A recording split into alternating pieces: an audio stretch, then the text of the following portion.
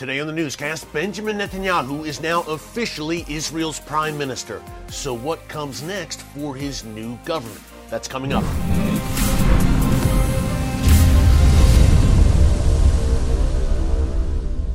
Hey folks, Eric Stakelbeck here. Welcome to the Watchman Newscast. It is now official. Benjamin "Bibi" Netanyahu is Israel's prime minister once again. Bibi was sworn in today, Thursday, December 29th.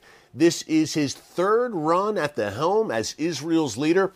He's Israel's longest-serving prime minister. During his previous two runs, he served 15 years overall. Now he will lead Israel's 37th government, the 37th government since the miraculous reestablishment of the Jewish state in 1948. You may say, hey, what took so long?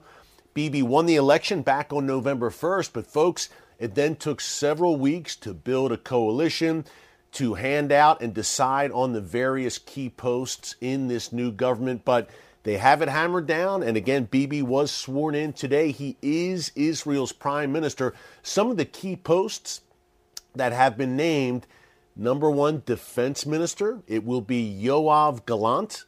Number two, foreign minister. It will be Eli Cohen. Number three, the Minister for Strategic Affairs will be Ron Dermer, who you've seen here on previous editions of the Watchman Newscast. He was Israel's ambassador to the United States for some 8.5 years, also a close confidant and advisor to Netanyahu for years. So he'll lead the Office of Strategic Affairs, and he will be tasked, no doubt, with helping to build the Abraham Accords. Netanyahu has already said that he wants to see Saudi Arabia join the Accords and make peace with Israel. So those are some of the key posts. Also, Zaki Hanegbi, a longtime ally of Bibi, he will lead Israel's National Security Council. Now, those four key figures that I just mentioned, folks, something they all have in common is that they are all very serious and very hawkish about Iran's nuclear program. So Zaki Hanegbi, for instance, last month said that he believes Bibi will strike Iran's nuclear facilities if there is not a viable Iran nuclear deal and if the United States does not act first. Well, needless to say, there is no viable Iran nuclear deal. The deal that's been proposed is an absolute disaster.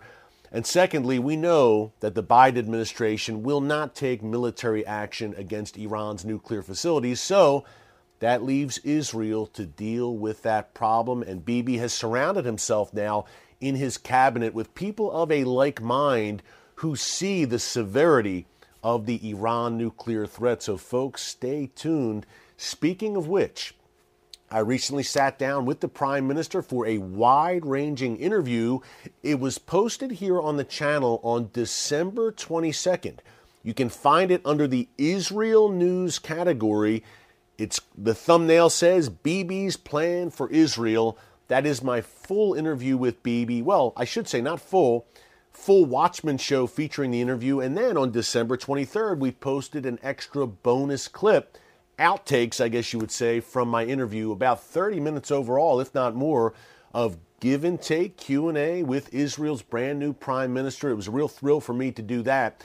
So again, December 22nd and December 23rd, you will find those two newscasts under the Israel News category. Folks, I strongly encourage you to check them out. Here's a clip of Bibi talking about what his new government will do when it comes to Iran and the Abraham Accords. And remember, during our interview, he said the top three orders of business for this new government are stopping Iran, expanding the Abraham Accords. He specifically mentioned Saudi Arabia. And number three, expanding Israel's role as an economic and high-tech powerhouse. Here is a snippet from my interview with Benjamin "Bibi" Netanyahu. When you look at Churchill, we mentioned earlier the gathering storm that your father saw, even your grandfather, Nathan, who was a great Zionist who you talk about in the book as well. Do you see echoes today? And we're talking Iran right now, of course, and Iran's proxies in the region.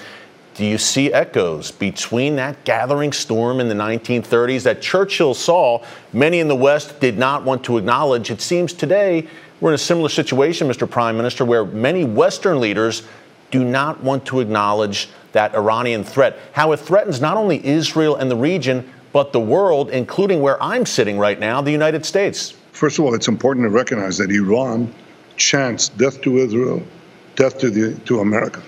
And we are the little Satan, you're the large Satan. And by the way, in one fundamental thing, they're right. We are a reflection of Western civilization in the heart of the Middle East. And they think that if they destroyed us, they'll overtake the Middle East, where they're developing intercontinental ballistic missiles that could reach, with nuclear warheads, any city in the United States. So it's not merely an Israeli interest, it's an American interest and the interest of everyone in between, in Europe and so on. Now, did they see it? Not recently, not until recently. But I have a feeling that there's a change in the way they perceive it. They're not rushing forward, I'm glad to see, in Washington, to rekindle this horribly flawed Iran deal, which would pave Iran's path with gold, with hundreds of billions of dollars of sanction relief on the way to a nuclear arsenal. Doesn't stop them, it just pays them to delay by a few years. There is only one way to stop a rogue nation from developing nuclear weapons. It's by a combination of crippling sanctions, and the most critical thing is a credible military option. And unless we have that threat with Iran, then yes, you will have that change. But here's what I sense the difference is. I've been speaking against the wind for too long, but I think the wind has changed right now. Because of the brave men and extraordinarily brave women of Iran who are dying in the streets, protesting their enslavement and subjugation, fighting for freedom. There is a coalition that is building across a wide spectrum of nations and political opinion that really sees Iran for what it is, a horrible regime, that if such a regime would have nuclear weapons and the means to deliver them worldwide, then yes, it would threaten the peace of the entire world and not just Israel. As you are entering another term at the helm, what are your goals with the Abraham Accords? Do you see real potential to expand the Accords? Absolutely, for the reasons you described. One is the concern of with Iranian aggression, obviously, and the fact that Israel is no longer seen as an enemy by most of the Arab countries, but as their indispensable ally in pushing back on Iranian aggression. And certainly my commitment to prevent Iran from having nuclear weapons, I think, serves everybody well. The second reason is also that Israeli technology, this juggernaut of innovation, helps the Arab populations as well in desalinization, in energy, in medicine, you name it, agriculture, in all these areas. The Arab populations stand to benefit as well. So for both reasons, I see a fertile field for expanding the peace beyond the historic four peace treaties that we have with the UAE, Morocco, Bahrain, and Sudan. And yes, I think Saudi Arabia would be, the Abraham Accords were a quantum leap if we have, for peace. If we have peace with Saudi Arabia, it will be a quantum leap over a quantum leap. Folks, again, if you want to see that entire interview with Benjamin Bibi Netanyahu, Israel's brand new prime minister, just go to the Israel News category here on our homepage. December 22nd and December 23rd, back-to-back portions of my interview with Benjamin Netanyahu. We strongly encourage you to check that out. He also talks about his great new book, Bibi, My Story, which he wrote in longhand. He is a brilliant man, and I believe that he is in the position as prime minister once again for such a time as this. Thanks so much for joining us here today on the Watchman Newscast. Until tomorrow, God bless you. And remember, never hold your peace.